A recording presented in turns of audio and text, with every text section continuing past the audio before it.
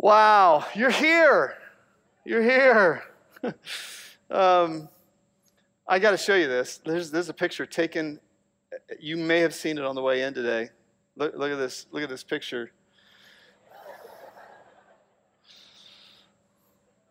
Those of you watching online right now feel like wusses, don't you? You just feel like real wusses. That's my son-in-law who is serving today, and he came in on his motorcycle, and I don't know whether to be angry at him or proud of him. So proud of him. But David, you will be getting a ride home, okay? He was here before the snow actually hit. Oh my gosh. I don't know if you saw Thursday. Cover story of the Dayton Daily News was interesting. The title of the article, as it appeared on the paper, was "As Sports Gambling Grows, So Does Dayton Coaches' Anger." And Coach Grant and his staff, they have seen a cause and effect with the legalization of gambling and sports betting and the unbelievable vitriol his players get. You blow a lead against VCU and you don't cover the spread, you cannot believe what these coaches and players get online and social media, all the way to death threats. Josh Myers told me one time that he has to turn his phone off every season. Just shut his phone off. Because the awful, poisonous anger that pours his way from Ohio State fans, if he allows a sack back in that day, it's just terrible. I read that article, and I know that this is going to... I read the article, and I was ashamed that I'm a sports fan. It was just that, oh my gosh, what is wrong with us? But in that same newspaper was an article about a young woman this week who got into a fracas with the Dayton police because McDonald's didn't put extra cheese on her hamburger. And you know those stories are there, don't you? We hear stories of the barista at Starbucks didn't put the sweetener in our mocha, and we're upset about it, and it just escalates. I don't know that there has been a time where this content from James is more relevant than it is today, as James covers so many relevant issues, none more so than, look at verse 19 of chapter 1 again, "My dear brothers and sisters." And he puts it so succinctly. He says, everyone should be quick to listen, slow to speak, and slow to become angry. Why? Because human beings' anger does not produce the righteous life God desires. Notice the qualifier there. He's contrasting that with James's brother, Jesus. Jesus got angry, didn't he? He got angry at racism and manipulation and greed in the cleansing of the temple. That's what that was about. It was about racism. It was about poor people being taken advantage of by the religious leaders. He got angry at religion for religion's sake when he cursed the fig tree. And we know he got angry. But his anger was different from our anger, and that's what we're going to look at today. Now, every once in a while when we talk about this, every few years we do this little pop quiz, and it's done in jest, but it also has a side to it that I think is practical. So don't raise your hand, but just nod your head if one of these applies to you. When driving, how often do you use your horn? Number one, rarely if ever. You're just that placid person who goes down the highway, and if somebody crosses you, be absolved, my brother. I live in peace. Number two, as needed, at least once a day. How many of you, it's like a vitamin for you? It's a one a day. It's not a day if you don't use your horn. How about it? Number three, it is the most used part of my car, is my horn. Oh, here's a big one. In a restaurant, how often do you complain about food? Never, never, never, never. Your name should be Serena. You're so serene in a restaurant when they get your order wrong. Oh, number two, only if it's cold or there are too many bugs in it. Okay, that pushes me over the line. But some of you, number three, regularly, and I go out in my car and honk my horn until they get my order right. That was my dad. My dad was that way. He traveled a lot, ate at great restaurants, and I was always cringing when I was in a restaurant because he was so particular about his food in a restaurant. When you're waiting in a slow supermarket checkout line, what do? Maybe I meditate quietly and visualize world peace. Your name should be Gandhi in Kroger. Number 2, I compare my line to the other lines next to me. How many of you do this? And you can handle it as long as you win. Have you ever noticed that? Like, I can handle it slow as long as my line wins. Or number 3, I threaten anyone who looks like they are going to use coupons. You know, one of the tricky things about anger is it's so useful in certain settings, isn't it? One of the things we understand about anger is power. That's what it is. It's power. I've told this in Players Box many times that when I was a freshman in high school, we're sitting in our locker room and my basketball coach is looking at our team and he says, I want to ask you guys, what do you want out of basketball? When it came to me, I said, I want to play 4 years of college basketball. Now, at that point, I'm 5'6", 120 pounds. I am not a 5-star recruit. And he went like this. He goes, right. And my reaction to that is an anger I have to deal with still to this day. Because that put a chip on my shoulder that became so useful in basketball. It was fuel for me. I never forgot that. Never forgot that. I tell players, I say, I was a small college All-American. In my senior year, I was still going to prove something. That's how powerful anger can be. It can be an unbelievable fuel. My friend Ryan Wilhite was telling me yesterday, he said Braden was in a Players Box group a while back, and one of the kids in the group said, Pastor Charlie seems like a pretty cool guy. I bet he'd be great to hang out with after church. And Braden said, he said, I was playing basketball against him one time, and there was a loose ball, and he checked me into a wall. He said, I think you'd be better off just looking at him as Pastor Charlie. Just keep it at that level. And for me, basketball, anger, controlled aggression was a fuel. I tell the story about one time Muhammad Ali told this, a great boxer. He said that when he was a little kid, he saved and saved and saved money because there's blue bike that he wanted. He just wanted this blue bike. And finally he got the blue bike, and just days later, some kid stole his blue bike. And he said from that time on, whenever he'd step foot into a ring, he'd look across the ring before the bell rang, and he would say, that kid stole my blue bike.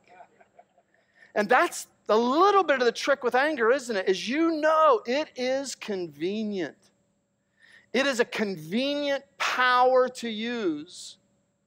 And it works, for example, in especially certain athletic endeavors. It's almost an essential that you have a controlled aggression. But it doesn't work in life. It doesn't work in relationship. Jesus showed us that it's human to be angry.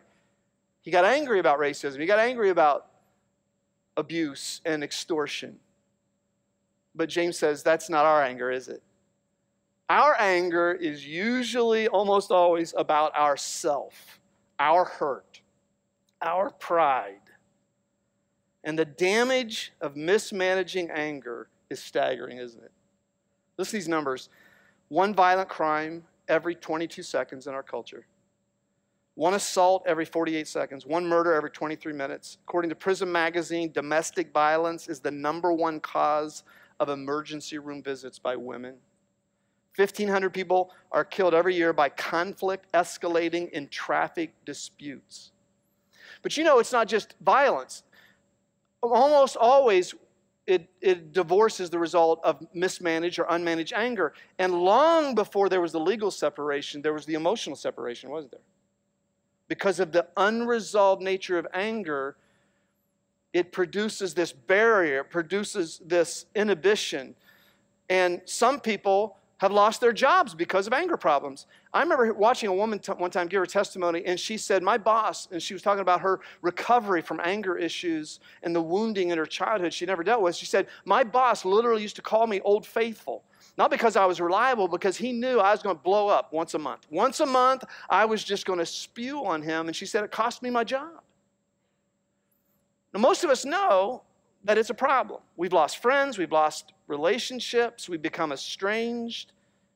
And Jesus said, In Matthew 5, he said, every step of mismanaged anger is a step towards self-destruction and self-imprisonment. So let's look at this in three ways. Let's acknowledge it, let's understand it, and then let's talk about every day how we can process it. And I really do think it's something you have to do every day, because anger is a secondary emotion. Always remember that.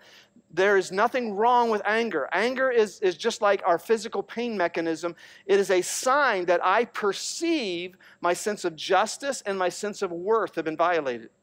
And so it's going to happen. No matter who you are, you're going to have moments where your system responds to a perception of violation.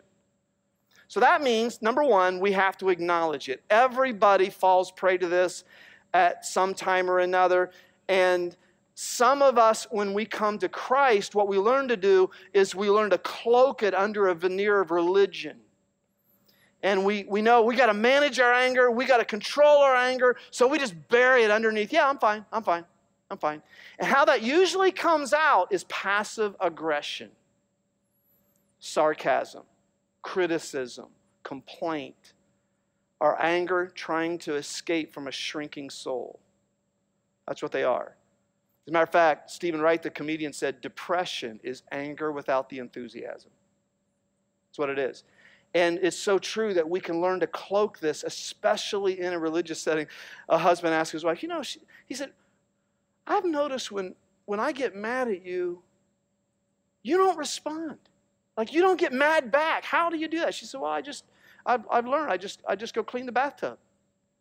He said, what does that have to do with being angry at me? She says, I use your toothbrush. And we like that, don't we? There's a part of us. How many of you like to watch shows where revenge is that dish best served cold? We love that because it's our sense of justice. And the sophisticated, morally acceptable way to express anger is, I'll just ignore her. I'll just ignore him. What's wrong with you? Nothing. Are you sure something's wrong with you? If something's wrong, I'll tell you.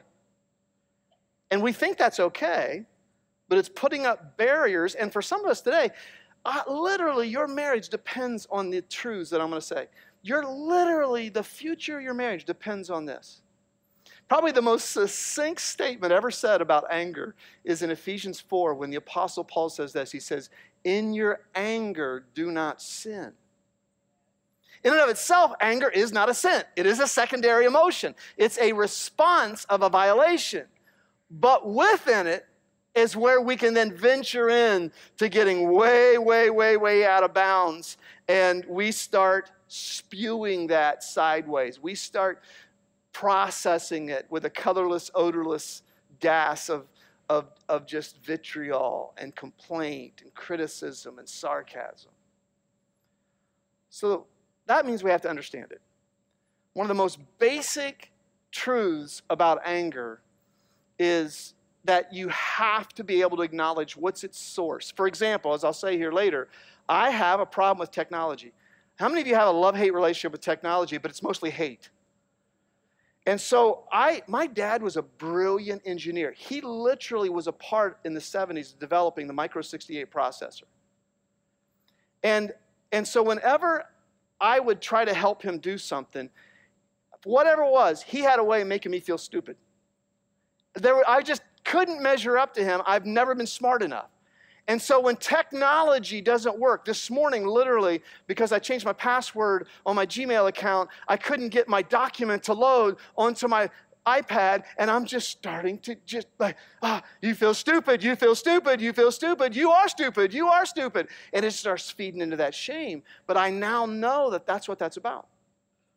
I now know that my irrational response when technology doesn't work the way I want it to is going right back into an understanding that I now have that there's a wound there. There was a sense of violation. I don't think my father intended it, but it's reality. Now here's some misconceptions about anger in our day that you need to understand. And it'd be a good idea. Take a picture of these and talk about them with your family because these are common misunderstandings. Number one, my anger is caused by external events and other people. Technology is my problem. People are my problem. Well, that inanimate object really doesn't care if you're angry or not. It's really not trying to get Those shoelaces that broke at the wrong time are really not trying to get a reaction from you. That ATM machine that swallowed your car, it really doesn't care. That elevator that you went, and it's not going fast enough, and then, because you know it's going to sense that you're in a hurry and you're angry and it's going to go faster, it really doesn't care if you're angry or not. And a lot of times we need to just acknowledge that stuff, things, and people are not our problem. People will say, we've said this, you said it, you make me so mad. You make me so angry. And this is one of the basic understandings of anger that I know you're going to push back. If you have an anger problem, it's relative to how much you have an anger problem. You don't like this. No one makes you mad. You make you mad. And so let's stop. And it's just confession is good for the soul. At the count of 3, I want you to say this out loud. Fake it till you make it. I make me so mad. Okay, you ready? 1, 2, 3.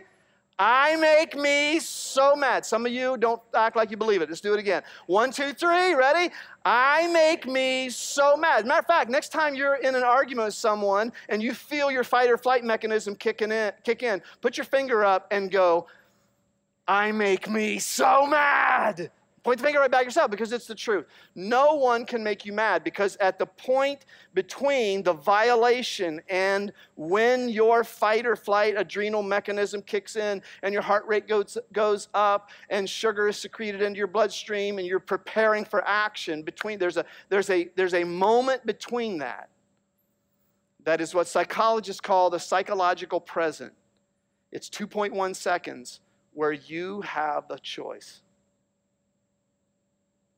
You have a choice.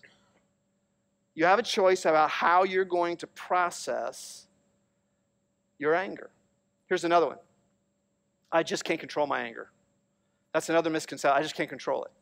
Well, there's a sense in which, remember this, every time you ventilate anger, what you're doing is you're creating these neural connections. Like every time you flood your brain and your frontal lobe gets flooded with anger, you're creating these neural connections. Every time you do it, they start growing stronger. And then they grow stronger. And then they grow stronger. So in one sense, it is a vicious cycle that you've gotten yourself into. But it's a misconception that you can't control your anger. And we know that's true because how many times have you been in an argument in your house and that important phone call comes through, your phone buzzes, and you're going, hello? You know that's true. You have had that happen where things are going hayward and you just know in an instant, I got to control this. And so that's a misconception. Here's another one. The best way to handle anger is to ventilate it. And about 30 years ago, this was a really popular notion that anger is so destructive that you need to make sure that you just let it rip. That you ventilate your anger. It's not healthy. It'll build up in you like steam in a tea kettle, and you're just going to explode. One writer said, why is it we think this about anger when we don't think this about other emotions? He said, I've been repressing joy for years, and I just have to let it go. I'm afraid if I don't let my joy go, I'm going to walk up to a total stranger and go, I'm so joyful. And they're going to wonder what's going on. He said, we never say this about gratitude. Friend, you got to get in touch with your gratitude. Let it go. Because when you're growing up, people did a lot of great things for you, and you never really have verbalized your gratitude, and it's bottled up inside of you, and you are a walking gratitude time bomb. You're about to go off, and you're going to walk up to people you don't know, and you're just going to go, thank you, thank you, thank you, thank you, thank you. We never say that about other emotions, do we? We don't. And it's not true about anger either. Anger doesn't drain out of you when you ventilate it. It actually creates a neural connection that is even stronger. One of the basic things we teach in Player's Box is your brain doesn't know the difference between yes and no. All it hears is emotion. And it creates those connections. And all of a sudden, as soon as a violation happens, boom, our brain goes right there to that neural connection. And we wonder why we struggle. This writer said the contemporary ventilationist view is to express your anger, let it fly so that it won't clog your arteries and ruin your relationships. But if you express your rage, your expressed rage causes another person to shoot you, what will it matter that you die with very healthy arteries? And here's the problem about anger. How many of you who are ventilationists have ever liked to be the ventilatee? Nobody likes that. It just escalates the anger. You have somebody who pulls out in front of you on State Route 48, and you express your anger, and they just pull up next to you and they say, "You idiot, you shouldn't be driving a car." How many of you say, "You know what? That is great wisdom. I'm going to be a better driver from now on. Thanks for sharing your viewpoint on this little infraction we had." It never happens that way, does it? What does it do? It just escalates it. And so the notion that what you do with anger is you just ventilate it, you let it rip, is a misconception. Here's another one. Talking it out with a third party makes you less angry. Now this one, there's a truth to it and there's a non-truth to it. The non-truth is with you're angry at A, you go to B and you talk about it, that'll get it out. It doesn't. First of all, it kills relationships. It's called triangling. But the research shows that talking out an emotion to a third party doesn't reduce the emotion, it rehearses the emotion. This is why often if you go to B to talk about A, you're actually more angry when you leave that conversation than when you started it, because all you just did is you embedded that anger deeper into your system. And so talking about your anger toward A with B, it doesn't reduce it, it rehearses it. Now here's the exception to that. This right here is why having skilled Christian counseling is so critical. Because I can't tell you how many times a Randy Creamer, a Paul Wilkins, so many of our trained pastoral counselors have said, "Hey, here's how a conversation went with so-and-so, and they wanted you to know about this," and they've told me that they represented the party that wasn't there in the conversation at the moment, but was a part of the reason why there was anger, and the fact that they were able to talk about it but not have that validated actually led toward healing. This is why a pastoral counseling or a professional counseling context is so critical, because you don't ventilate, you don't rehearse it, you actually get a mirror put up to your face about your condition. The problem isn't that person. The problem is you make you so angry. Here's another misconception right here. Never feeling angry is a sign of spiritual and emotional maturity. And this is one of the dangers if you're in a church setting that becomes very real, that I'll get to the point someday where I don't get angry. I'll get so close to Jesus that I won't get angry. One of my favorite movies, at least comedies, is What About Bob? With Bill Murray. And if you remember the character, Dr. Leo Marvin, he is so mature. He is so in charge of his emotions. What does he say? "I don't get angry, Kay. I don't get angry." And what does he end up doing at the end of the movie? He blows up his own house out of anger. And you'll never get to the point, unless you're not human, where you don't get angry, where you don't have a perception that you've been violated. And I say that's a perception, because it may not be true. But your perception is that your sense of justice and your sense of worth have been violated.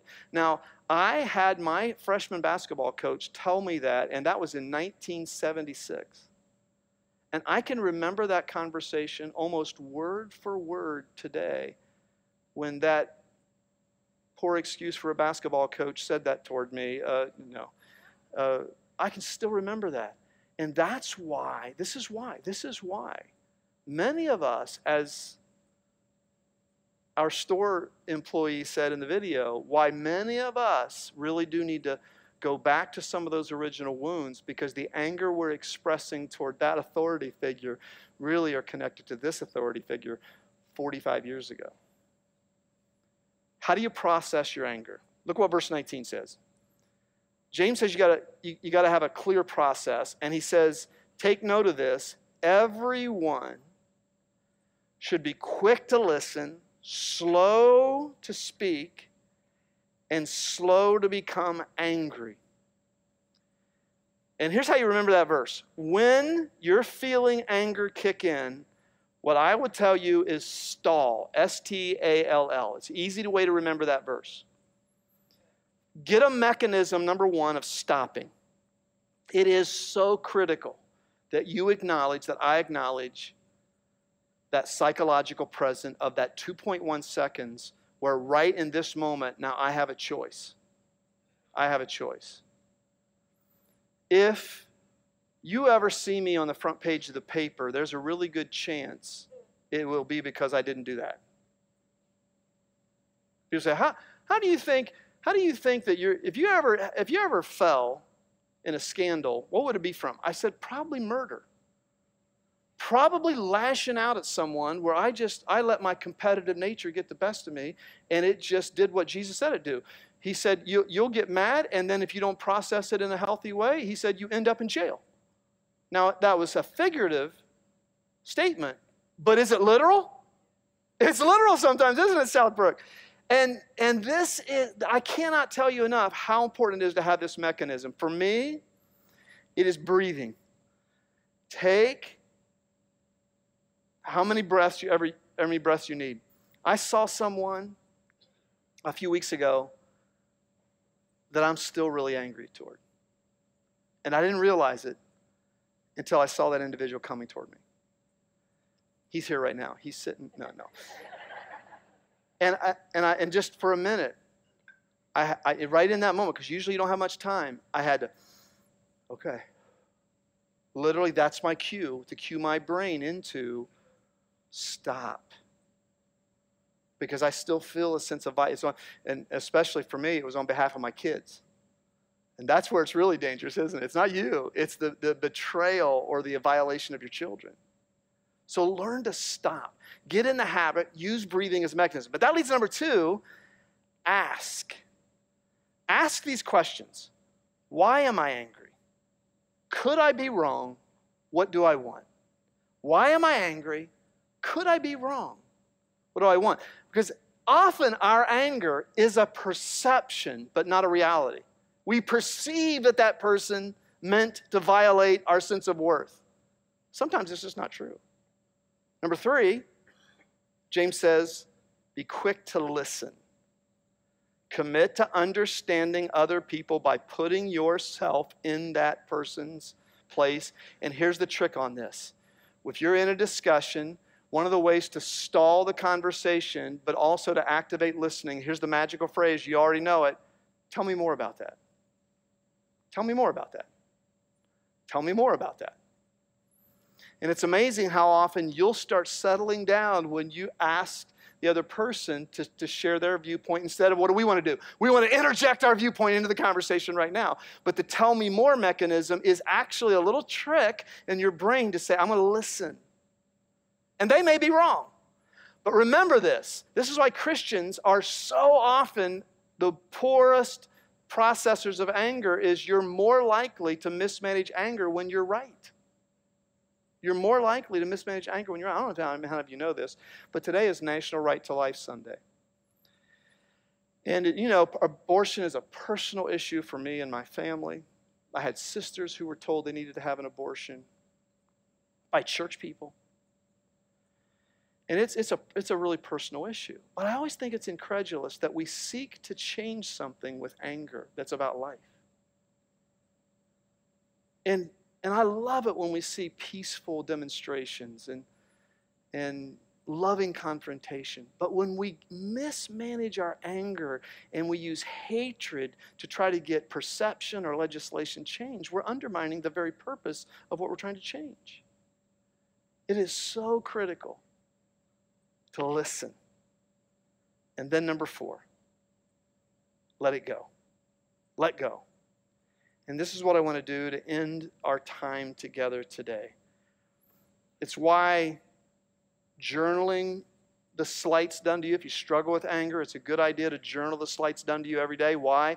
Paul said, in your anger, don't sin, and don't let the sun go down while you're still angry. That is such great advice, because once anger has an overnight processing to it, it becomes more poisonous. It becomes more embedded into our system. It affects our sleep. And so one of the most important things you can do is every day you process that out and you lay it at the one entity that melts the power of anger. It's the grace of Christ. If you have an anger problem, we're going to have a pastor up here who can direct you to pastoral counseling after we're done. But one thing you can do before you leave here today is go to the sides of the room, grab the symbols of the body and blood of Christ given for you. Remember that he said these words that changed history. These words changed history. Father, forgive them. They don't know what they're doing. Those words changed history because of the 5 things the early church was known about. The most pronounced reality of the early church that changed Rome was they never retaliated when wronged, but when crucified or hung in effigy or hung by a cross themselves, they said, Father, forgive them. They don't know what they're doing. They didn't retaliate. And that you say today, you take your hurt today and you take those symbols and you say, Jesus, with this, melt my unresolved anger. Because he can. He can literally start melting that wound. And you still may need counseling. You probably do. But it starts at the cross. There's an old hymn that says, nothing in my hands I bring, simply to your cross I cling. And I, as an angry person, a shame-based person in recovery, I can tell you this is the truth. That every day I got to lay the offenses my way at the foot of the cross where he said, Father, forgive them. They don't know what they're doing. And I want you to do that today. Because probably the worst thing that can happen in a culture that is ready to spew anger at the drop of a pin is for Christians to be angry, for Christians to be vitriolic, for Christians to be retaliatory. And we got to be more gracious than that, don't we? So I'm going to pray, and it's up to you to lay your wounds down. Lay them at the foot of the cross. And if you need to talk to someone today, we're going to have a pastor up here to do just that, and they'll direct you in the direction you need to go. Let's pray first. Father, such simple words from James. My brothers and sisters, be quick to listen, slow to speak, slow to become angry. But so hard because our systems are wired for fight or flight. And so our very systems are often working against us. And in a culture that feeds on that anger and fear,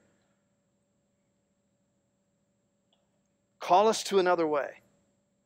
Call us in a way that we rise above that through the power of your grace.